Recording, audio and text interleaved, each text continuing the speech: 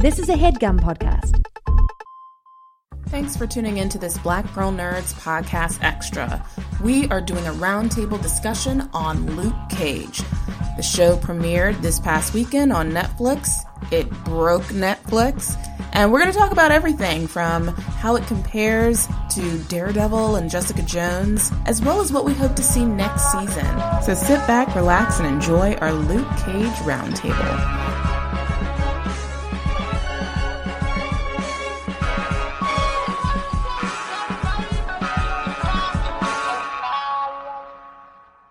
Thanks for listening to this special edition of the Black Girl Nerds podcast. My name is Jamie. I'm your host.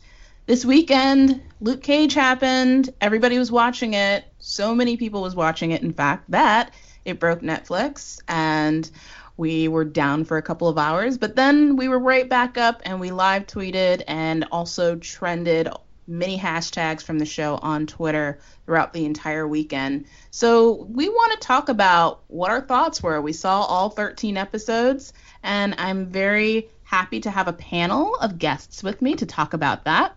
We have Gabby, Kayla, Kristen, Tora, and JN here to discuss all things Luke Cage. Thank you so much for coming on the show. Thank you for having us. Thank you. Thanks for having us. Excellent. Well, let's talk about your feelings about the series as a whole and rating it on a 1 to 10 scale. We will start in this order. JN, Kayla, Kristen, Tora, and Gabby, and then I'll go last. Well, I love this series. I liked it. I loved it a lot. And while I wouldn't give it a perfect 10, my marks off come from, really petty things, like its attempt to fit into the Marvel Universe while not really wanting to be related to the Marvel Universe. It seems like sometimes it was chained down, and it doesn't even really want to reference the Netflix shows really directly. It's these oblique references like that cat in Hell's Kitchen or that big green dude, when even everyone in the real world knows who the Hulk is. I mean, come on.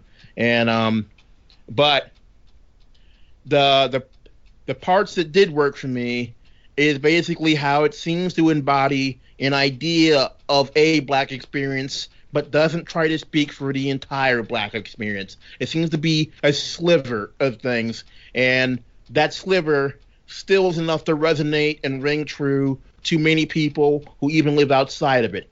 Like the barbershop scenes, they rang true to me because that's the barbershop culture I was immersed in growing up. And it was, pretty cool to see that something like that is also something that happens in Harlem. I actually didn't know that before. It kind of seemed more like a Midwest thing. It's just that, I really love this show, and I would give it at least an 8.5.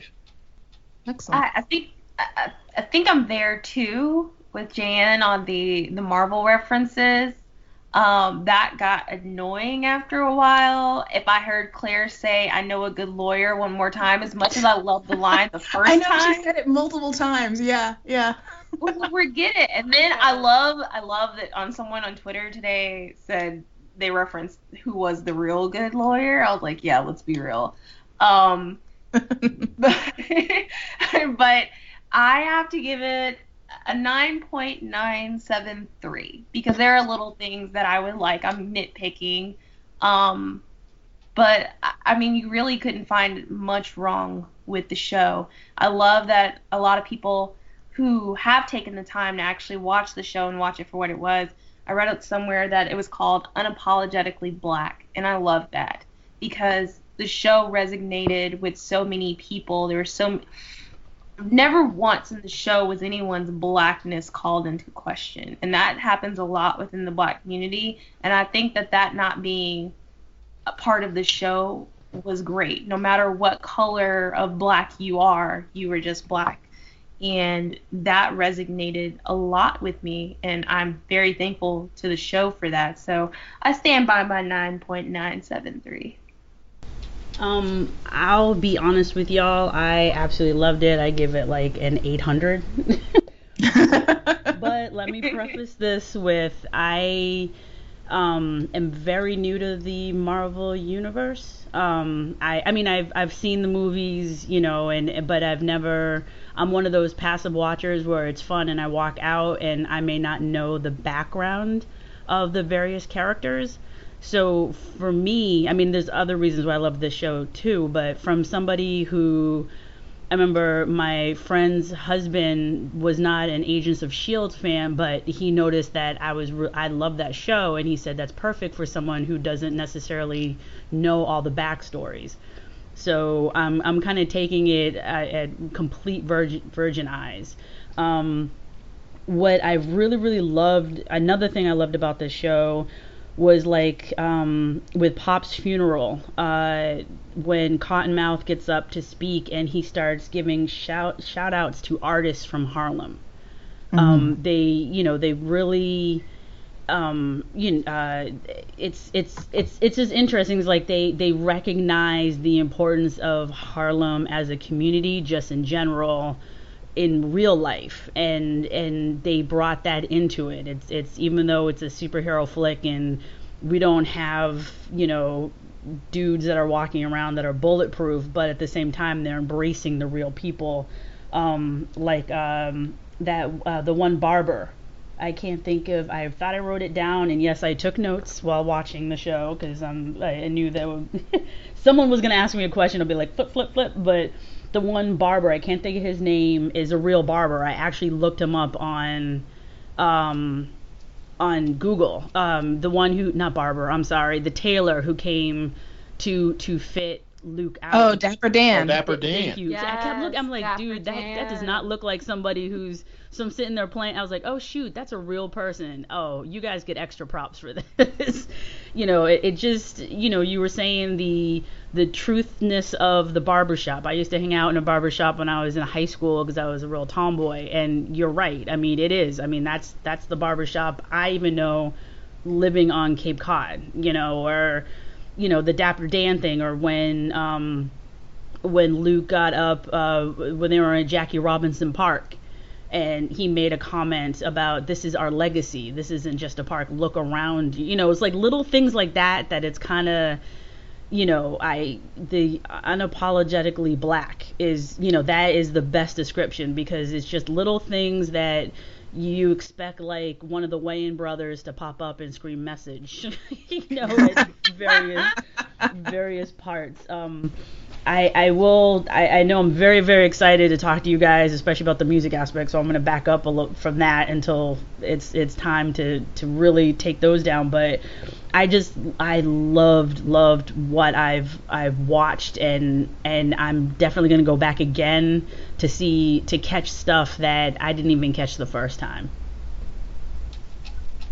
So I also thought that Luke Cage was amazing, and I would have to give it maybe a 9.95. No, a 9.75, because not only was it just a love story to blackness in general, it also felt like a love story to New York, to Harlem, and a lot of shows that make that film in specific areas, it felt like they really captured the soul of what they of Harlem. Like it felt like they really cared about that, about the area. Having Dapper Dan show up, now he's a part of the Marvel universe. You know what I mean? Now Sway, now Method Man, that, like, you know what I mean? Like, they're now a part of the Marvel universe. Like, that's things like that. That's amazing to me. The fact that having us be able to see that on Netflix. And I remember when I was watching it, I was just like, I wonder how many white people are watching this going, who is this random old guy giving Luke Cage a suit, and why is this so meaningful? But I screamed when I saw Dapper Dan because of what he represents. He represents clothing black people in luxury fashions when so many high-end places refuse to do that for us. So it just was representative of so much, and I just appreciate Luke Cage for that. And I also appreciate them being able to take kind of the bones of something that people talk a lot about the origins of Luke Cage being like blaxploitation, and I think I was kind of apprehensive at the beginning about how they were gonna represent Black Mariah, and they just took it and did it so beautifully, and I appreciate that. And the only qualms with it I have is that now I can't ask people to go get coffee without it being awkward. So that's it. That's my 0.25 off. I would give it a 10, mainly because of the Black women in the show. And just like, I just loved seeing just conversations between Black women. And then just like the matriarchal, like Mama Mabel, where it's like she was that scary, but also you could probably understand how she got to that point and why she needed that power. And just, I don't know, and just like Mariah, how like, you know, she had her own power, you know, becoming a politician and stuff like that, but also like how she was the quiet snake, you know, that actually came out and struck. And I just thought how like that was, you know, kind of perfect, how like these men are like snakes, and she was the one to attack and be the problem for Diamondback and Cottonmouth. And just like how, I don't know, I loved Misty and how, you know, she wasn't just this detective, you know, a hard-ass detective. She was actually, like, really intelligent, like, really, you know, how they had her, like, sit there and just stare at these pictures and, like be able to walk through what would happen. That's, like, that Sherlock level shit. I mean, Sherlock level stuff that that I wanted to see, because I was like, you know, automatically I was like, she's 10 times better than Sherlock right now, just for that. And another thing that really put this, you know, rating through the roof for me is just like how I was very surprised how unapologetic they were about the conversation between Black people and the police. And how there were moments where I had to like pause the show because it was just so real, you know, after just like all the stuff that's been happening in the news lately. And then just like how it was able to move me like that, where it's like you didn't, you know, shy away from this conversation. You actually had it. And it wasn't in a way where it was like, you know, all just black and white. It's very gray area where people mess up, where it's like these cops are humans, therefore they mess up. Mm-hmm. And, you know, people are humans too. They mess up too, but like sometimes it's literally nobody's fault what goes on, and we're like really brutalized for it. And it's just like the vision of seeing this Black guy in a hoodie with bullet holes in it, you know, being unstoppable was just so, it's what's needed, you know, and I think that's why they created that character in the first place. But I don't know, I love the show. I was like excited for every episode. Nice. Am I the only one giving the lowest rating? I'm giving it a 9. First of all, Luke Cage is by far the best Marvel TV show that we have out. It definitely surpasses Daredevil, Jessica Jones, Agents of S.H.I.E.L.D. It's really compelling, amazing television. I loved everything from the performances to the framing of the camera. I mean, that scene with Cottonmouth in front of the Biggie picture was everything. So just little things like that as a film geek I really appreciated. The lighting was spectacular, and Marvel does such a great job with specifically using different kinds of lighting to highlight sort of the ambiance of each character, from the reds that we see in Daredevil to the purples that we see in Jessica Jones, and then the yellow gold color that we see for Luke Cage. So I really loved that. And Misty Knight was everything. I really went in with the expectation that we wouldn't see much of Misty Knight, just because of the experiences that I've seen from, you know, Storm and X-Men to even Vixen being an animated 4.5-minute webisode series and having an afterthought of a role on Arrow. I just wasn't expecting to see a fully fleshed out, you know, fully realized character. And I got that. So I loved everything about Luke Cage in that aspect.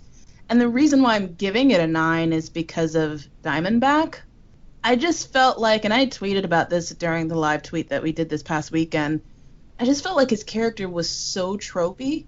Like, it really was. I called it the tropiest trope that ever troped, because his character, while he's this one that's sort of like got the whole parental abandonment issues going on, and that's why he wants to seek revenge against his brother, and then the whole, Christian dogma thing, and he's using, verses to sort of justify his villainy.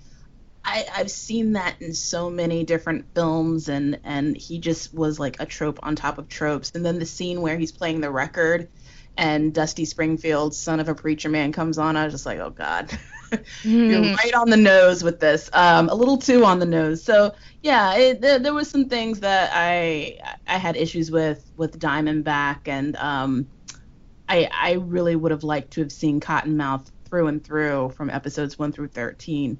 But anyway, I overall, aside from the Diamondback thing, I thought it was a great show, and that's why I'm giving it a 9. So I have to agree with you on the Diamondback thing. I liked his portrayal. I mean, because the way he was acted, I thought it was pretty well, and it was engrossing.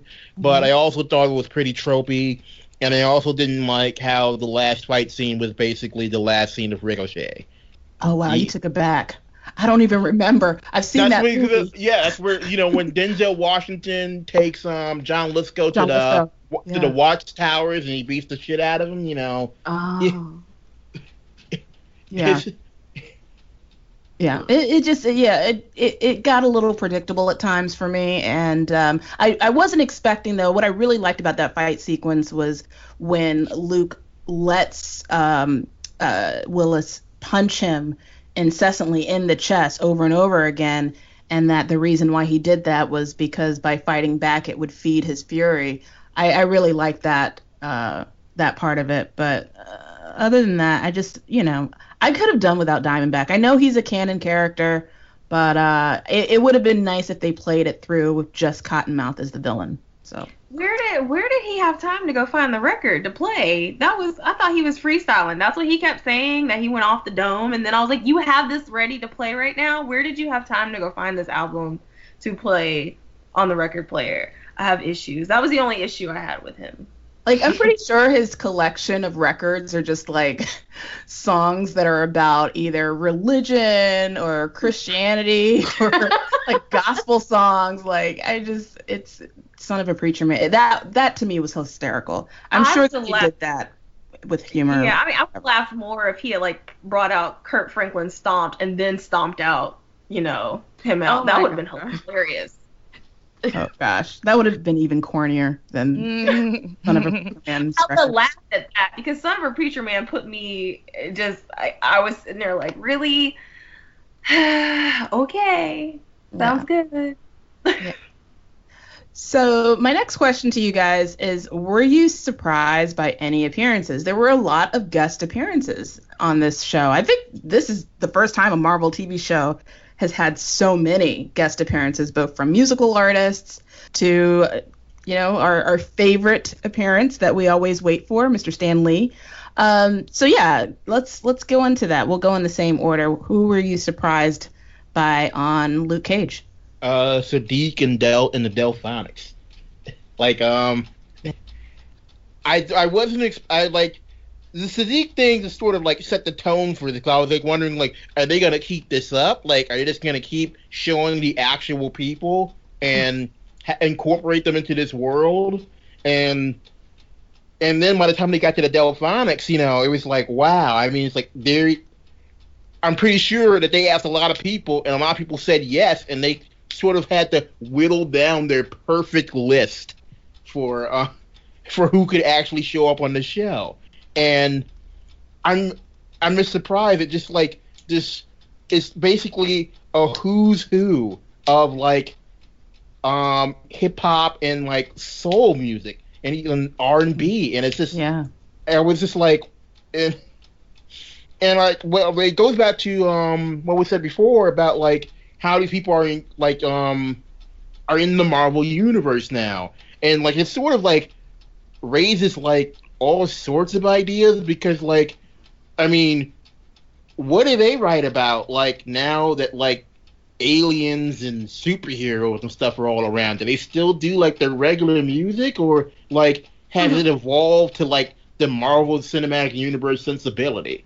I think they would treat it differently on like the global superheroes than it would be the street level ones, just because the street level ones are a reflection of like, you know, contemporary modern day society. But the global ones is more, I don't know. I feel like we're not that connected, like pop culture wise, so we wouldn't hear, you know, Method Man tracks. You know, I don't know. But then again, I mean, you know, they're in New York City and it's still in contemporary day. But I feel like it's not as connected as it would be on the street level shows. I was very surprised to see. They could have gone the route of going with the Breakfast Club of New York. They could have gone that route and gone with having Charlemagne and that whole group. But going with Sway was so refreshing because we all love Sway. I don't know. I mean, the only person that can get angry at Sway is Kanye West. And, I mean, he's the only person. And he represents so much of what we grew up with when it came to that transition to what we have as modern hip hop now. And the hip hop references, you guys know I avidly collect the Marvel hip hop variants, and I wanted to see how hip hop would connect in this, and it connected in ways that I wasn't ready for, you know.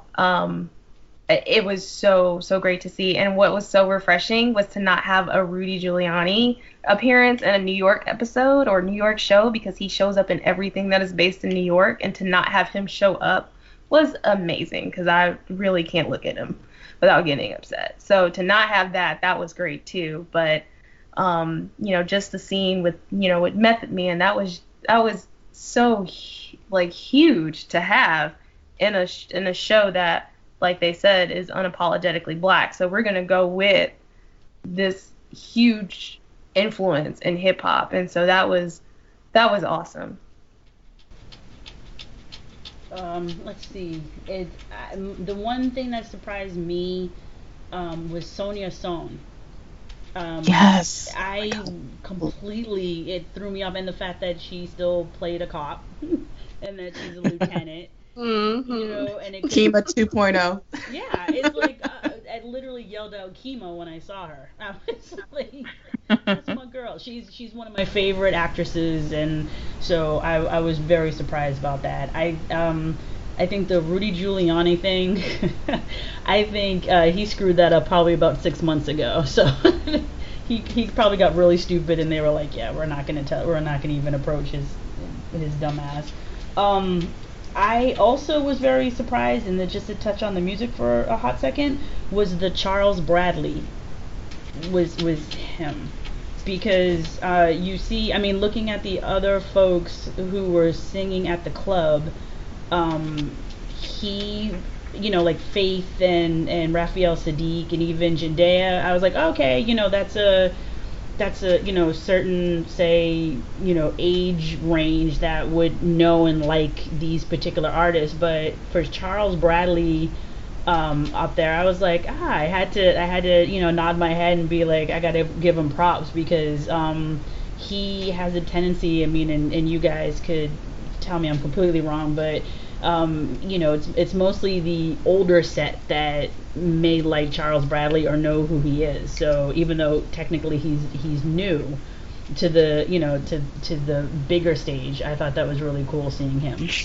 Oh, Charles Bradley's been making like a quiet rise, and like he's been making like a bunch of like TV appearances and voice acting and everything in the past 3 years or so. So I mean, like, I'm familiar with Charles Bradley, so I mean, so it was a pleasant surprise to have him on there. But I think like I think young people are starting to get hip to him. Yeah, I mean, I've seen him in concert once. My mom saw him in concert in LA at the Hollywood Bowl, and I was like, oh, like, it's really cool, because I mean, I've been a fan for so long, and it's almost like you know, sometimes when you know an artist that is real that has like a small community that really likes him, you tend to forget that there's other people who would appreciate that artist as well, and probably are following him as well. It's just like you're not connecting with the other folks. So it was really cool seeing him, them giving him a chance, and probably even introducing him to even more of the Marvel fans. So I think I already told you guys how much I freaked out about seeing Dapper Dan. And seeing Method Man and his reaction to Luke Cage and his rap about him was amazing. I was definitely surprised by that. And I don't know if this counts as an Easter egg or but the Deltas made an appearance. The Black Greek Letter organization kind of made an appearance when Misty is talking to her captain, and she's basically like, oh, so you're gonna just let your soror ski weed on out of here? And she's making references to that. She's like, and it's ooh oop, and I was just like, okay. The AKA legacy in me screamed, but yeah. And I definitely, when she said she's my soror, and Misty said, oh, so you just gonna let her ski weed on out of here? I definitely said, them some Deltas. And when she finally said, it's ooh, I was like, see, told you, I knew they won't know AKAs. So yeah, that was definitely surprising. I would say, I think when I first saw Faith Evans, I was just kind of like, oh, okay. I see that there's going to be a running theme with his club.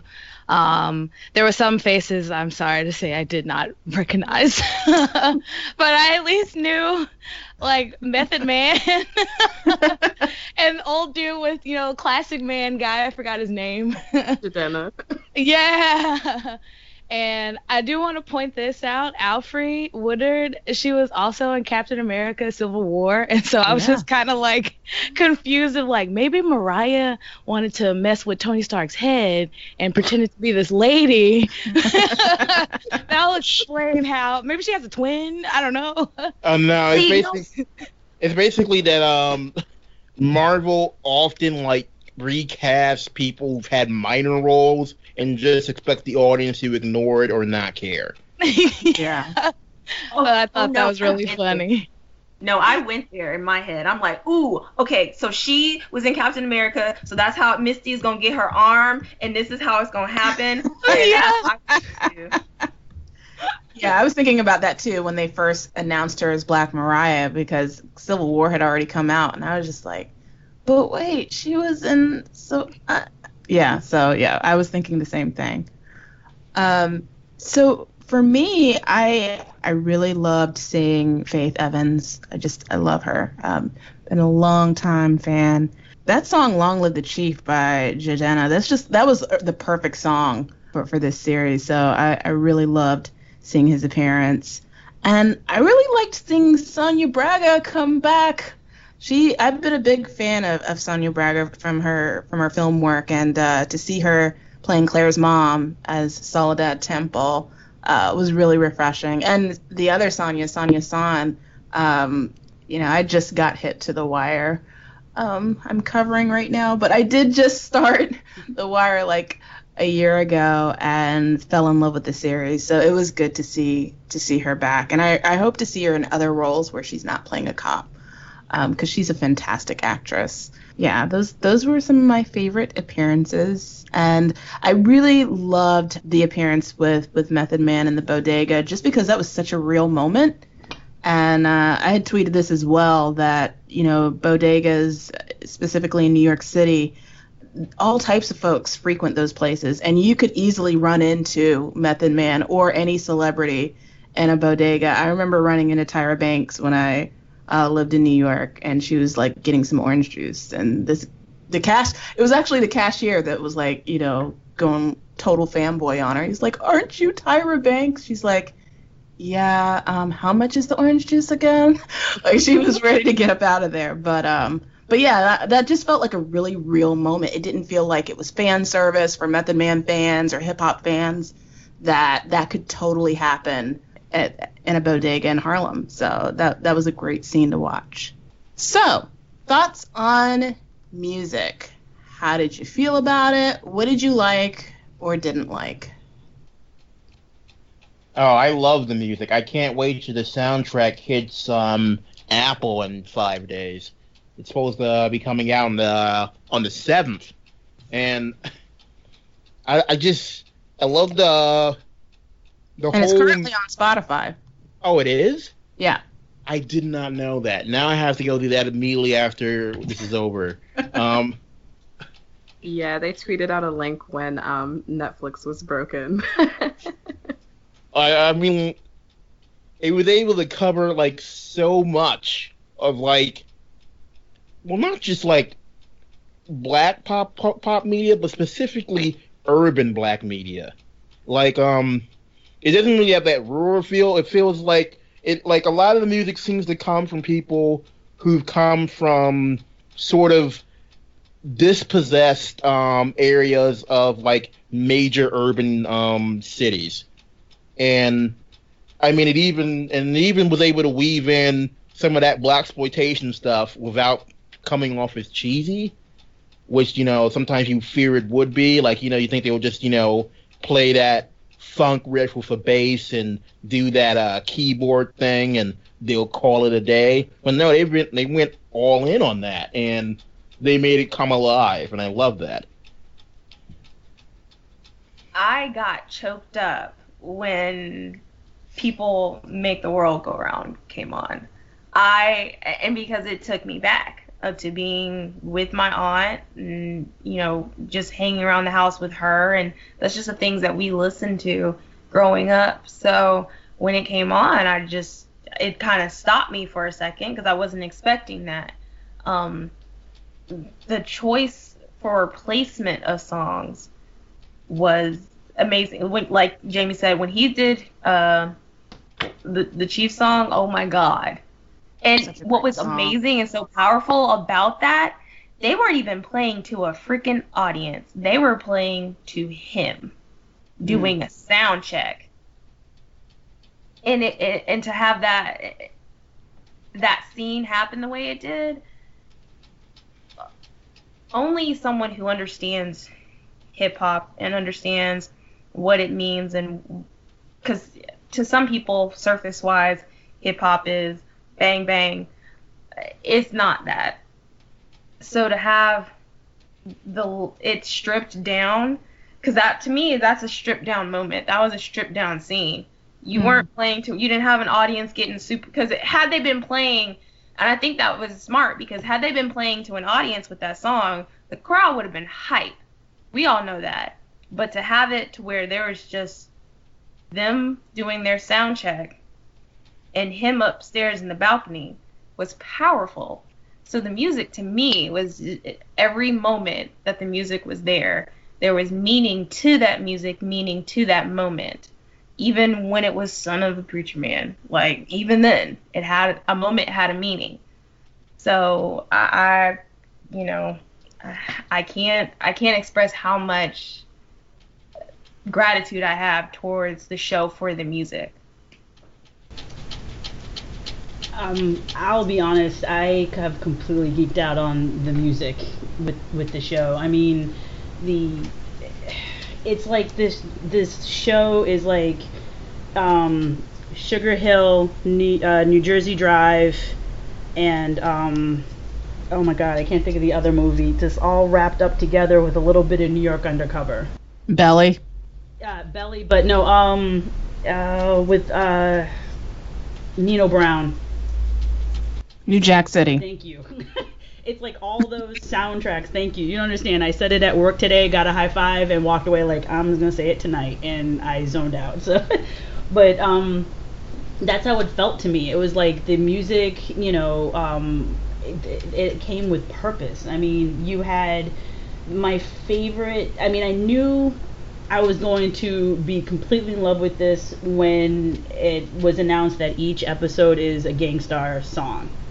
That's when I was like, oh, we're going to do this. I got you guys. Okay. And then when right before Luke hits Crispus Attucks, and he puts the headphones on, and it's a Wu-Tang The Ruckus song comes on. I was Yes. I literally was standing in the middle of my living room, like jumping up and down, excited, because I was like, this is, if I'm about to not blow up a place, but I'm about to go into a place and take over, that's gonna be on my headphones. Like, it's like every song that was chosen, every performance that they put in, and the music that they used, you can tell that there was, such thought into it, and then it just amazed me. I mean, it was like, for me, it was like peak blackness on a small screen for, an hour times 13. I mean, it was just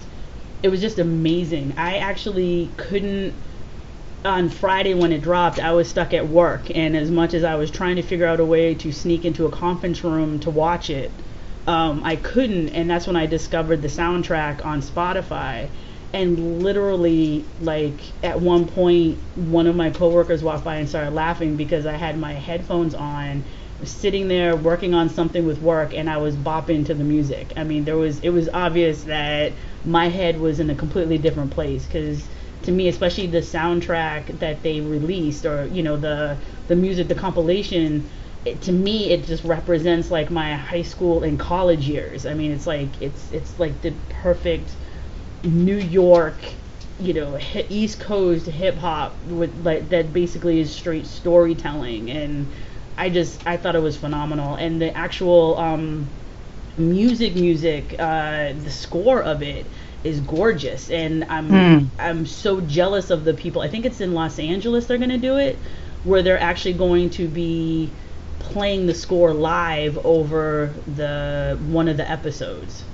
I think I read that somewhere. Or it's either one or two of the episodes they're gonna do it like that, and I was like, I would kill to be in the audience to see this at work. I mean, it was just awesome. Like I said, it's just all those classic 90s movies with the awesome soundtracks, and I mean, with the it had that type of that New York undercover feel to it, where each song represents a storyline. So I'm sorry, I got really excited there, so I will pause. This is your wheelhouse. This is what you love.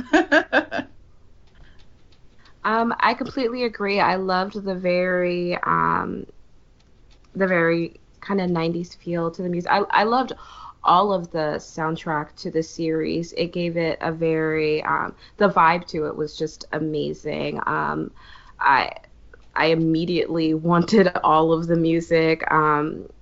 The only thing that I think I could say about it, which is kind of an issue that I think I have with hip hop purists in general, is that I think I would have loved to see like Luke Cage beat somebody's ass to like something a little more modern too. Like, I mean, I remember during Cottonmouth's like speech at Pop's memorial, there he mentions the people that are from Harlem. I think I just would have liked to hear just one or two modern songs. That's all. But I think part of the series was the nostalgia of Luke Cage. So I got it. I just, in bringing the series forward and modernizing it, I think we could have had a little bit of both. That's all. I absolutely love the music. I felt like it made sense, because the history of Harlem and their music scene is just like, you had to have a beautiful, like, number of songs, whether they're, hip hop to like crooning, like Plain Gold Ring or anything like that. It just was perfect. Like every like moment where they had like a song just playing through somebody's like, or like towards the, I can't even explain it. Just like perfect scenes where it's just like, yes, they needed this song. This is perfect, and it's kind of like I don't know. Music really makes the scenes for me. Especially when Luke Cage went into that building, like I did get really excited too. I mean, I didn't jump up and down, but I was like, yes, and I just love those moments, and I think they did a really good job because they had to. But yeah, no, I loved it. Yeah, that's it. Yeah. Yeah, I'm with all of you guys. I really love the music. I thought the music did enhance a lot of the scenes. Someone on Twitter asked, how did you think that the Luke Cage scene in the hallway compared to the Daredevil scene in the hallway? And I thought that the Luke Cage was more supreme in the fact that the Bring the Ruckus song was playing in the background. Like the music really did help enhance and make these scenes more interesting and more compelling. And I just really love the fact that they paid homage to the blaxploitation era of films, having folks like the Stylistics and the Delphonics up there singing as crooners, and also the score was so beautiful with lots of elements of jazz, and it felt contemporary with the hip hop music, with having Jidenna performing, to also having these really great hits from the 60s and 70s and really infusing that into the show. So I appreciated that they were able to blend all of those different genres of music so well. And I take it that's pretty hard to do. And I really feel like Cheo Hodari Coker definitely gets the credit, because he used to work for Vibe magazine. He was a music journalist for many years, so he knows his music. And he definitely did a fantastic job with Luke Cage. So props to him for that. Oh yes, and actually, and props definitely. to Shaheed Mohammed too, because he was really involved with Yes, absolutely, he sure was. So I want to talk about some of the hot takes that were done on the interwebs with respect to like essays and critical think pieces, if you will, about Luke Cage. And there was a few that came out. One in particular was written by a New York Times reporter, got a lot of people upset on Twitter. I didn't get upset because it was very predictable. It was a white writer that said that the film the TV show was very centered around race and didn't really focus on his qualities as a superhero, and he just didn't understand that. He didn't grasp that. And if you don't read the comics, if you don't know about Luke Cage's history, you may think something like that. Plus, when you're white, you don't think about cultural experiences of what it is to be a person of color. So I expected to see those kind of think pieces come from the New York Times. So I didn't get as upset as everybody else did. I did get upset about an article that was ran on The Ringer about respectability politics, and that Luke Cage, the show, as well as the characters encompassing of that, specifically speaking to the use of the N-word. And I wanted to get your thoughts on, first of all, do you find that the show promotes respectability politics? Do you think that he is a character that is encompassing of that? Like, what exactly is respectability politics to you? Because I guess for me, my definitions, I don't see someone like Luke Cage as someone who is trying to be respectable in the faces of white people, which is what I always thought respectability politics is. Bill Cosby telling people of color to, pull up their pants and stuff like that. Like, that's what I think of. But this article points out the use of the N-word and the fact that Luke Cage doesn't like it being used towards him. He falls into that category. So let's go around and, or feel free to just jump in if you have passionate thoughts about this. I just wanted to know what your opinions are on the Ringer issue as well as the New York Times issue, if you want to give feedback on that. Well, I'm not surprised, like you said before, about the white dude just being a little bit out of touch, because it's like you can't. It's a big black guy in America, you can't just not talk about race, especially right now. But I, was reading this article that you're talking about from The Ringer, and I think, he felt, a type of way about it because the Coulter, was saying that, Luke needs to be someone we can aspire to be. And I felt like if he was the kind of guy that used that language all the time, like somebody who didn't respect themselves, then, so that person was just kind of like, oh, he thinks that people who use the N-word don't respect themselves. So I see why he kind of got really into his feelings about it.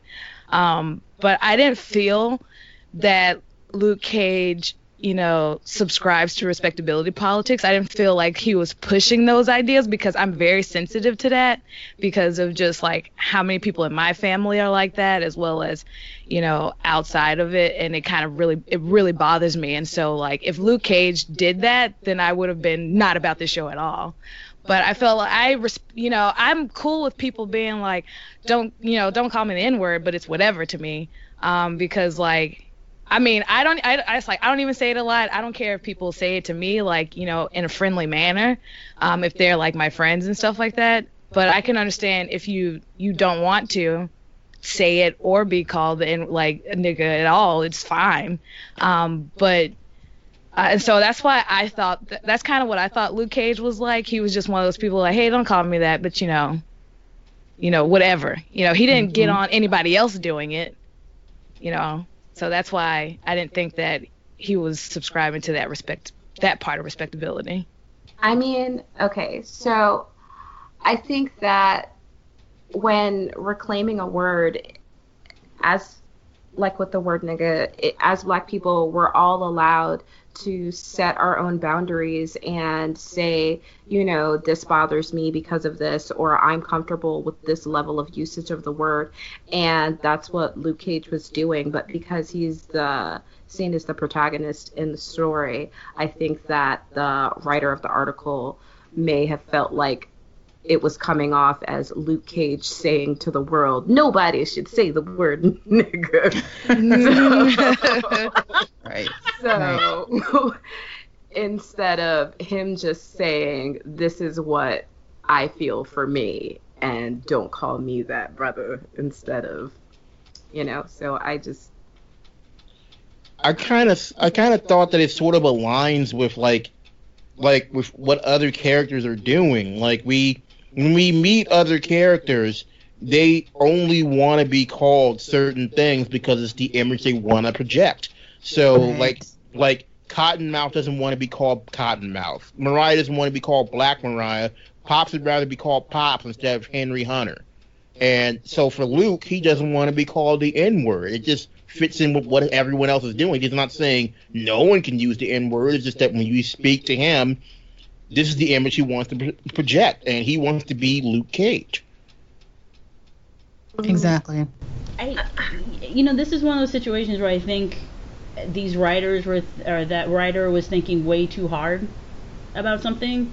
I mean, and way too fast. Yeah. Because can I just say that the article had a lot of plot points that were inaccurate. Yeah. So it seems like he just saw it through one reading or watched the show through one watching, and then just wrote the article and was like, let's hurry up and get this on the interwebs so people can rant about it. And get clickbait. Yeah. Yeah. I mean, my whole thing is like kind of taking it from how we were talking earlier about how the barbershop is real, so. Of course you're going to have, out of all my, my friends of color, I have some who drop the N-word like it's going out of style, and I have others that are just like, yeah, you're not going to use that around me, and I'm not going to use that word. That's just, it's a personal situation. So I don't understand why someone would take that and start talking about, oh, he's just, the respectability politics things. It's like, he is who he is, he doesn't swear, he doesn't use the N-word, or he swore a couple times, but you know what I'm saying? Like, that's just, he's a normal person, and it's another view. I read this one article, and unfortunately I can't think of who it was, but it was, basically talking about how, basically that, this show encompasses pretty much the whole Black experience. Like there is not one these characters are so multidimensional, and they, even though it does take place in Harlem, it shows that these experiences or people of color or black people are completely different from each other. They're not just, you're from Harlem, so this is how you're going to act. So, right. I mean, that's how I'm taking it. It was like, this fool just wanted to, had to probably get forced, quote unquote, to watch this program and decided he wasn't going to like it from the giddy up with all the press that it was getting. And so, we had to deal with his tears.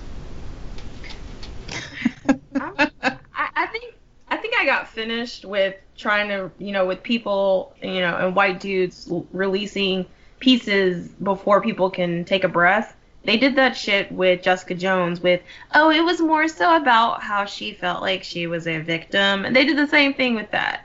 They didn't like that it was, about a woman's experience with an abusive relationship.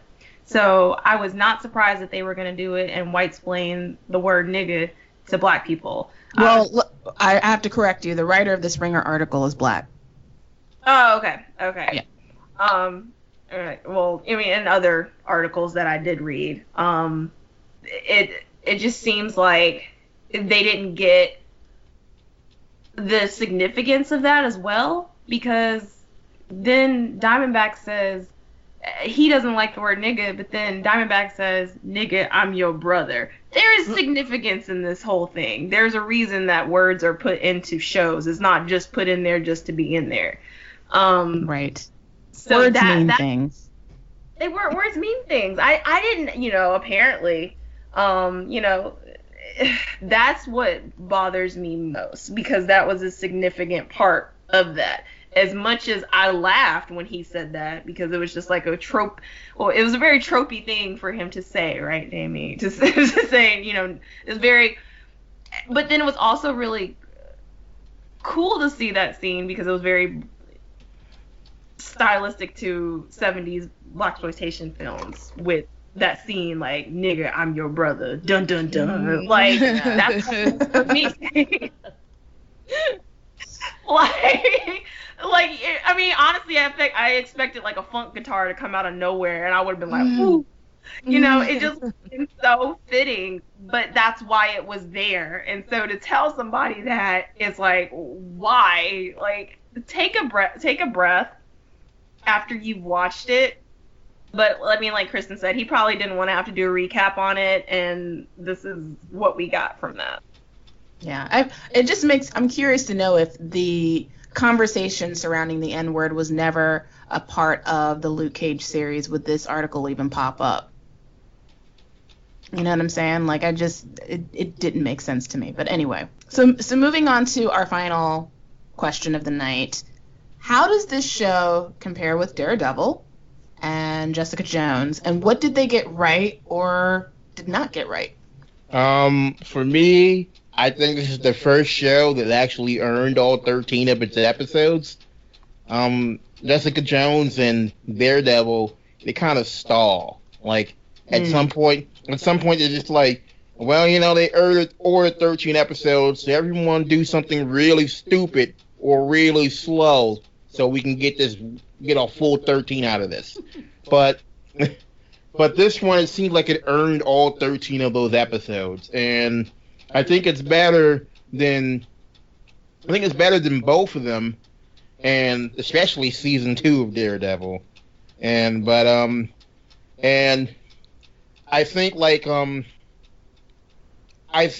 the only place they have an edge is Daredevil. At least the first season put in more work to connect it to the Marvel Cinematic Universe in a way that actually seemed integrated, as opposed to, just paying lip service, but in a way where people can't really tell what you're talking about.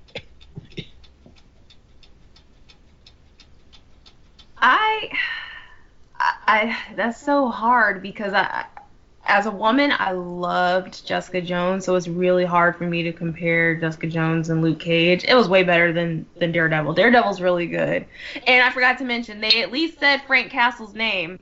They at least said that. I will give them that. That wasn't one of their... That was a nice Easter egg, yes. So that was good. I will give them that point. So they get 9.74. But I don't know. We'll have to see how this goes. I'm more interested into seeing how the relationships are going to go. Is Misty going to end up with Danny? And is, Luke going to end up with Jessica? Is it going to stay true to the relationships that are in the comics? That's where I'm wondering, because that's, with Luke and Claire and Misty walking out feeling herself up in the club, that was amazing. And I'm like, okay, so I'm hoping she isn't so tied down into a relationship off the bat, but I'm wondering, what will happen. So it's really hard, since they are gonna kind of start to interconnect when it comes to Jessica and Iron Fist too. So I mean, it's hard to compare, because they're gonna intertwine so much. You don't know what's gonna happen. I'll be honest. This show blew my mind. I am a huge Jessica Jones fan. Daredevil I enjoyed, but not to the point where, for me, Daredevil kind of reminded me of, say, The Wire, where it's very cerebral. So I took it in with a couple friends of mine, and I were talking about it. I was like, I liked it, I enjoyed it, but it didn't give me the feeling like, say, a Jessica Jones or a Luke Cage, or afterwards I was just like, oh, this is awesome. I was just like, I just watched it to get a little bit of background and keep it going. So I will say I would say Luke Cage definitely number one in my book, and I know a lot of it is with the music, and then Jessica Jones right after. Jessica Jones right after, because she's just a badass, and I got to give credit to any woman that could be day drunk, pretty much all the time. So it's like that is my goal in life sometimes. So I really liked her character and the writing of that show. I think I'm kind of at the same. So I loved Jessica Jones. Obviously, Luke Cage is way above Daredevil for me. But when it comes to Jessica Jones' storyline for me, especially dealing with abuser dynamics, it kind of has hit home in several places for me. So it's kind of hard for me to choose, because I get so immersed in both storylines. It's blackness for me with Luke Cage, and it's with Jessica Jones. So I don't know, man. Luke Cage was just so much for me, but I don't want to have to make this decision. And you don't have to. Yeah. But yeah, there wasn't anything that I would say that it got wrong that I didn't like. There were parts of characters that it obviously evolved from in the comic books that I appreciated. So I wasn't like, oh, this isn't canon. So like with Black Mariah's character, I was just like, oh, okay, yes, I absolutely like this better. And with even what they did with I didn't necessarily like how they like, as Jamie said, like how they got rid of Cottonmouth, but everything else was spot on for me. I didn't have any issues at all. It was just A+ for me. I wish I had more criticism, but I really don't. For me, Daredevil, it's like Daredevil's pretty good, but it's it's another white dude beating the crap out of people, and so that's why I'm like, with Jessica Jones, like I like that show. I really do. And the only reason why, Luke Cage kind of edges out a little bit, only because I just love a lot of the black female characters that was in Luke Cage. And with Jessica Jones, I would have loved to see, more of that. But with the way I feel with Jessica Jones is I feel like she has so much potential. Maybe it was the budget, but the storyline was really good. And I really feel like I wanted to see not only just her, her mentally being strong, but also physically strong as well. Because you don't get to see that a lot in, TV shows and, these Marvel movies and stuff. Like, I mean, we got Wonder Woman now, but that's DC. And so in this show, Luke Cage, I'm really excited about Misty Knight and Lieutenant Priscilla, and I'm also really excited about Claire. She's Latina, but like still, I'm so glad that she's like, yeah, no, I'm gonna be a nurse for the superhero community down here. And so I just wanted to see more of those women of color characters, and so that's why I'm kind of like, really holding on to Luke Cage like that. I would watch that series. Yeah. Claire Temple, night nurse. Yes. I love the scene where she chased down the guy who. Yes.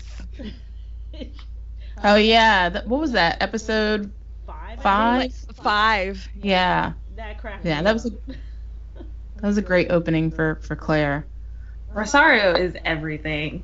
She knows it. She and the fact that some people got upset that she didn't speak a lot of Spanish. I'm like, why does that have to be her identity? Because as a Latina myself, I speak Spanish, but I don't speak it. I don't pull it out to prove a point. And I love that about her dialogue. Her dialogue wasn't always in Spanish, and it was when she did speak in Spanish, it was important. When she told her mom siempre, that's all I needed. That was the only Spanish from her I needed, because it had a meaning to it. Words have meaning, guys. And there was a great conversation where they were speaking a little Spanglish in the restaurant with the reference to, is it called a cuandera?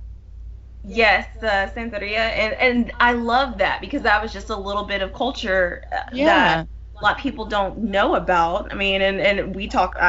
It's just something we don't talk about in my family. We know we have one, we just don't talk about her. I mean, we love her to death. We just know what she does, and blessings to be her.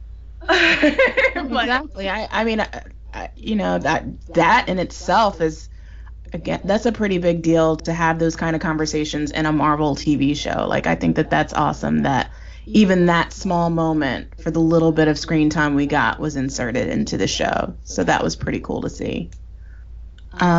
So for me, I love Luke Cage better than Jessica Jones, better than Daredevil. When I saw Jessica Jones when that premiered, I was like, oh, Jessica Jones is way better than Daredevil. But now Luke Cage is better than both. And really the reason for me is, one, which Gabby touched on, is the representation and depiction of the black women on this show. This show is incredibly feminist, womanist. You see black women in these positions of authority that I've never seen in a Marvel film or TV show. I mean, as many. Like, for example, we've got Detective Misty Knight, we've got Inspector Priscilla Ridley, we have Captain Betty Aubrey. I mean, these are women that have titles that are running Harlem's law enforcement. That's a big freaking deal. And even on the flip side of that, you've got folks like Mariah Dillard, who's a congresswoman, or a councilwoman rather, and even Mama Mabel, who's, like a crime boss in herself. Like, I just haven't seen that. And it was so refreshing to see villainous roles played by black women, and then black women who are like kicking ass and doing really fabulous detective work. And then you're seeing the personal side to their story, as well as really cool action sequences. I'm speaking of Misty Knight here. So I really appreciated that as a Black woman, as a woman of color. It just spoke to me. And even race and gender aside, the story was just really good. It was just a really good narrative, and it was told very well. The music was a character in itself. I really think that this show needs to get a lot more credit for the fact that the music helped enhance and help the story develop in a lot of ways that other TV shows haven't been able to quite capture. So I really respected that about Luke Cage. And also, Daredevil, unfortunately, in season 2 got it wrong when it came to the Asian characters. And Luke Cage actually did a great job, I thought, with the representation of Connie, the owner of Genghis Connie. And I really loved seeing that relationship with her and her husband, and the interaction that she had with Luke Cage. I really like the fact that she wasn't speaking like thick, broken English, like sometimes, that you see these characters, Asian American characters, cast in these roles, and they're playing the role of an immigrant, and then they have this really thick, broken English, and it's like it's not always like that for immigrant Asians, and I just really appreciated that. And I even saw some discussion on social media from Asian American fans about that, and they really noticed it as well. So it was really cool to see that affirmation that they saw what I saw, that the representation was done in a positive light, where kind of Marvel went some steps backward in season 2 of Daredevil. So yeah, all of those things together, Luke Cage is by far a better show than both Daredevil and Jessica Jones put together. They got everything right. The only thing that I don't think they got right was the tropey villain. That's about it. But aside from that, it's one of the best shows that I've seen yet, and I look forward to seeing more. I think Daredevil kind of did Asians dirty as early as season 1, where Matt Murdock agonizes about everyone else's death, but the Japanese dude he burns to death, whatever. He doesn't acknowledge. He doesn't even care about him. Yeah. Right. He doesn't acknowledge that he killed him to the following season, and then he doesn't even care then. He's like, oh, well, you're alive now, but, I'm probably going to kill you again and also not agonize about you this time, too. So he kills that guy twice in 2 seasons, and he doesn't even care. He doesn't care. And then didn't he make a reference to that I don't kill anybody? Like, that's not what I do. Yeah. And I'm like, wait, but you did, dude. You totally did. I don't know what you're talking about. So, yeah, I mean, that's the problem. And who knows? I mean, who knows? I know exactly what it is. It says a lot about the fact that when you have someone behind the camera who is a person of color, who can understand the experiences of other people of color, then they're going to be more sensitive to things than the white dudes. And there was a huge blind spot with Asian Americans and Asians on Daredevil both seasons. So it's unfortunate that they got that wrong, because it was such a significant part of the story. And a lot of that, got tainted by many fans of color. And Daredevil to me could have been a way better show if they got those storylines right. And also kept Ben Urich around. That too. Yeah. I also feel like some people are going to be a little bit apprehensive of Iron Fist, and so now it's kind of like there's extra eyeballs on this show when it comes out. I mean, are we and here's the thing.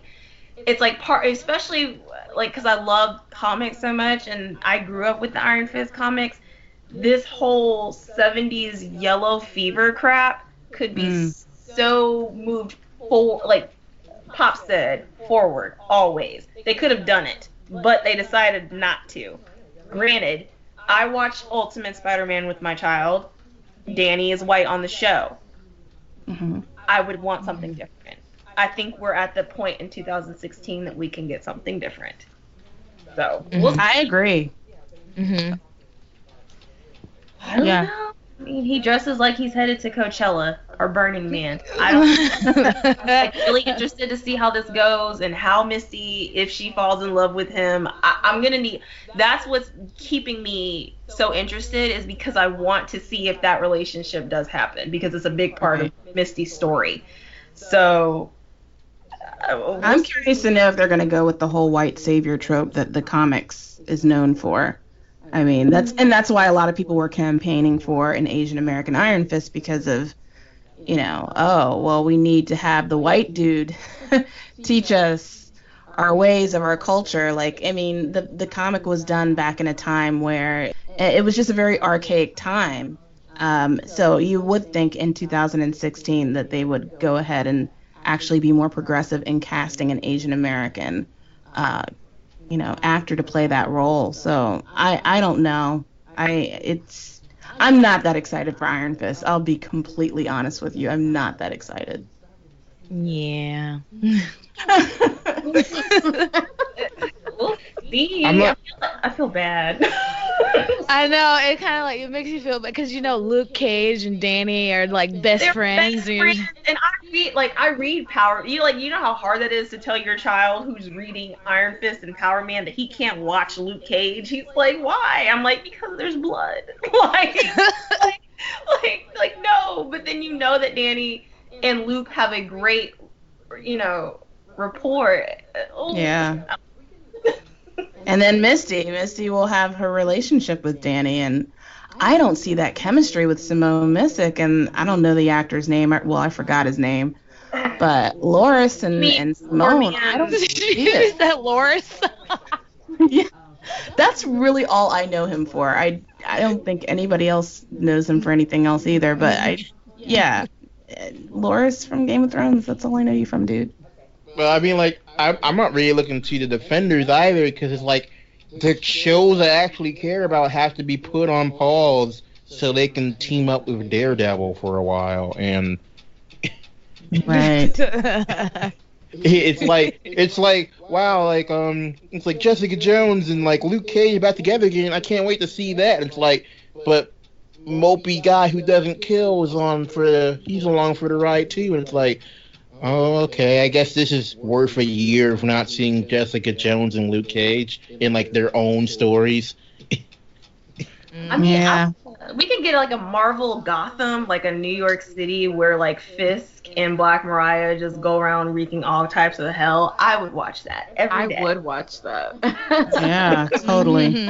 Yeah, I mean, like, it would be different if it was, like, involving Fisk and Black Mariah, but it's going to be, like, talking about Mephisto instead, and like I like Mephisto though. Well, I like Mephisto, but like the thing is that like I feel like it should have been something that was built up more. Yeah. Like it's like taking a pause from the story to talk about some completely different dude. Right. And well, I am looking for the one thing I am looking forward to is Misty Knight, which it was recently announced that she will be in the Defenders. So if there's anything to look forward to, it's at least her appearance. Mm-hmm. Can we take 5 seconds to appreciate the fineness that is Shades? Just 5 seconds. No. You can have 2 Someone seconds say alone. You can have 5 seconds. Because he made, like, he was just, I don't know what it was, but then, like, I don't know. I think he's fine. I think he's, and I saw Theo Rasmussen over at San Diego Comic-Con. He is very easy on the eyes, so I totally agree with you. I was really checking for Mahershala because there's something about his smile and his laugh that really struck me. Oh, yeah. So I was actually checking for him, which I'm like that when it comes to villains. Like some like really compelling villains, I'm like strangely attracted to them. Oh yeah, I was definitely here for Cottonmouth, but not Shades. No. Shades was just like, I'm with you, Kayla. I think he's fine. He was fine, and he was like, the way he would come in, like, I don't know, like, I was not ready for him, and then, like, he came, and he was like, I'm pulling every string, and he is... Alex was fine, though, too. Mariah's number one Oh, Tony? Oh, you mean poor man's Michael E. Lee, Alex? The light skinned dude, like Yeah. yeah, Oh, Alex. yeah, he was cute to me.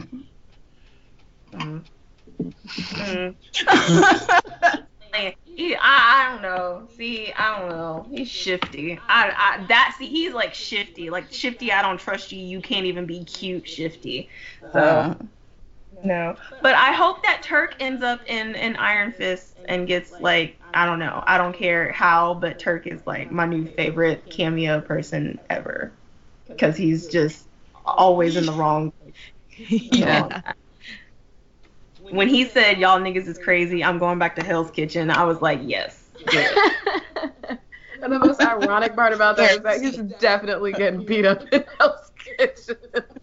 Exactly. He was like, I'm going back to Hell's Kitchen where it's safe. Dude, do you remember what happened to you in Hell's Kitchen? That line kind of reminds me of in Iron Man 3 when that guy quit AIM automatically. He's like, I don't even know these guys. They're so weird. And he's like... Speaking of Iron Man, one last question because I know we got to wrap up. But what do you guys think about the reference to Hammer Technologies and Justin Hammer and Luke Cage? And do you think by Luke going back to Seagate, because we know in Iron Man 2 he goes to Seagate, he's in prison.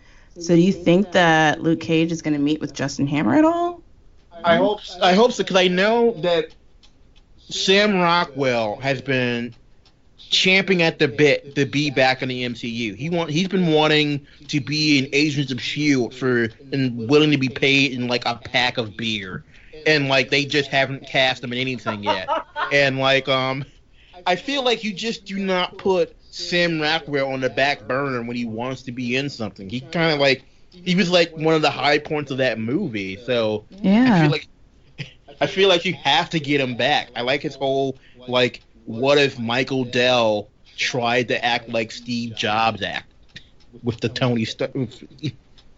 Like, you know, like, because he tries so hard to be like Tony Stark, but he's like this really weak knockoff. Right.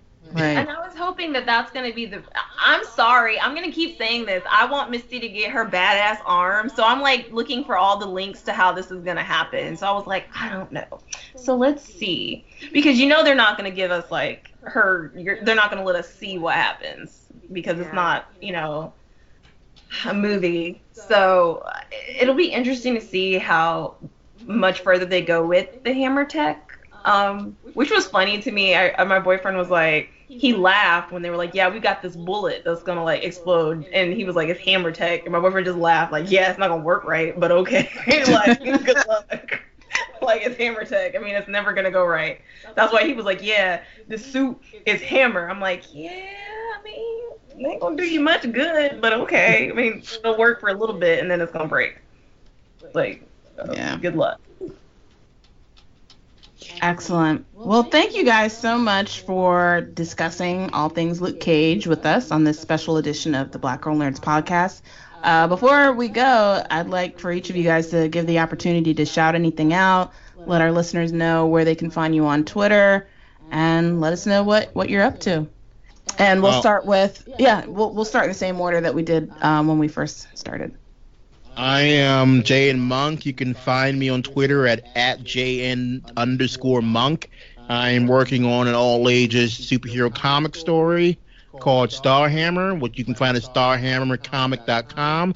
And I'm working on a YA graphic novel with a good friend Harry Bogosian about a black girl who saves the world. So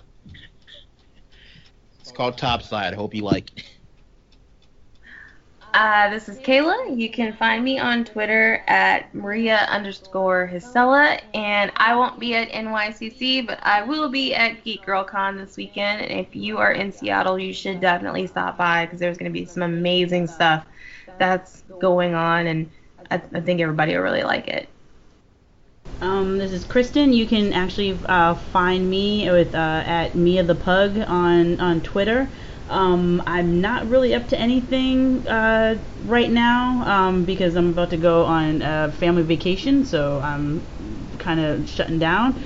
But I do recommend to any of you who are real music geeks to definitely check out the Questlove show that's on not Spotify, but I can't think of the other radio name. Pandora, sorry. Definitely check out the Questlove thing on Pandora. It's got some great stuff, and I wouldn't be surprised if he ends up bringing in some stuff regarding Luke Cage and stuff like that. Hey guys, I'm Tora. I'm on Twitter at Black Magic. It's spelled super extra. It's BLACKMAJIIK. Also, I just Googled Theo Rossi, and he might be Zaddy. So you guys might be right. Apologies.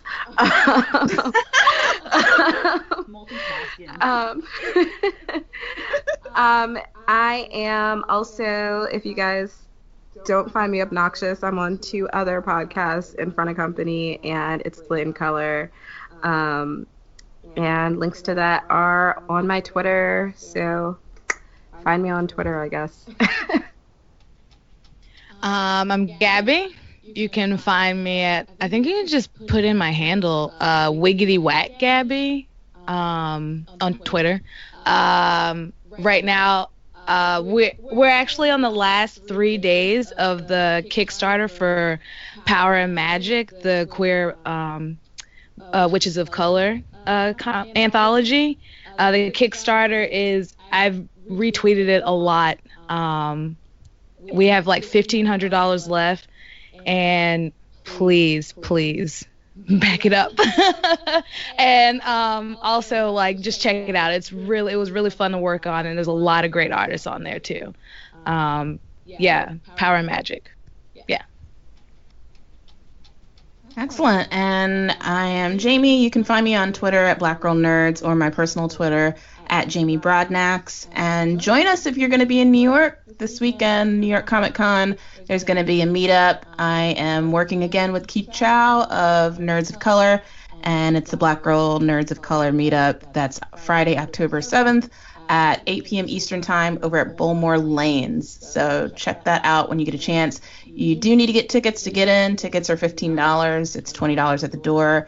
And you can go to our Facebook fan pages, either Nerds of Color or Black Girl Nerds, and you can find the link there to get tickets. Thanks, guys, thank you guys for tuning in and listening, and hope you enjoyed the show. Niggas fighting over rings, niggas won't be the king, but long live the chief. For a little old thing, little boys bang bang.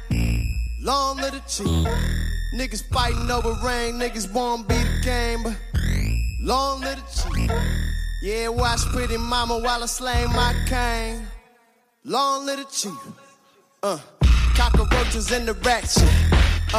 Hand-me-downs with the patches. Mama put a little money in the mattress. Taught me how to make a silver spoon out of plastic. You can either sink, swim, or be the captain. Get the last word, I'ma get the last laughing. Now they say you're dinner while you're dressing so classy. I don't want my best dressed day in a casket. You can either lead, follow, or get out the way. Make a fucking move, it will make my fucking day. Got 100-year plan, you just think about the day. Always been about time, more than been about pay. Y'all up with me, Usain could've run with me. Chief come to find you, you don't come for me. At best, you could run a little company. Nigga, at worst, I could run the whole country. That's right, pimp game like a brothel. That's why I don't judge a nigga's hustle. I Airbnb the crib like a hostel. Summer rate cheaper, cause the streets get hostile. Shut up, boy. This is fire from a hobby boy. So no, I won't record for your homie boy. I turn the party out like a naughty toy. Then I go and hide in plain sight like a lobby boy. Yes, sir. That your dinner on the banner. Riding for my niggas getting locked up in a slammer. Elders saying everything's a nail to a hammer. And niggas can't spell, but we know our Instagrammer. Well done, better than well said. I read niggas well, a nigga well read. Really, I ain't met nobody smarter. That's why I got admitted, but I still rejected Harvard. I'm the Fresh Prince in a school where they couldn't read. Mama put me in a school with the Kennedys. When I met Bill Clinton, I was 17. But dead presidents is all my niggas need. Dining with the governor's daughter, and the father say, I remind him of Obama. I'm the chief diplomat, every day, and I'm black and white. Janelle Monáe. They won't be the king, but long live the chief. For a little old thing, little boys bang bang. Long live the chief. Niggas fighting over rings, niggas won't be the king, but long live the chief. Now watch pretty mama while I slang my cane. Long live the chief. That was a HeadGum podcast.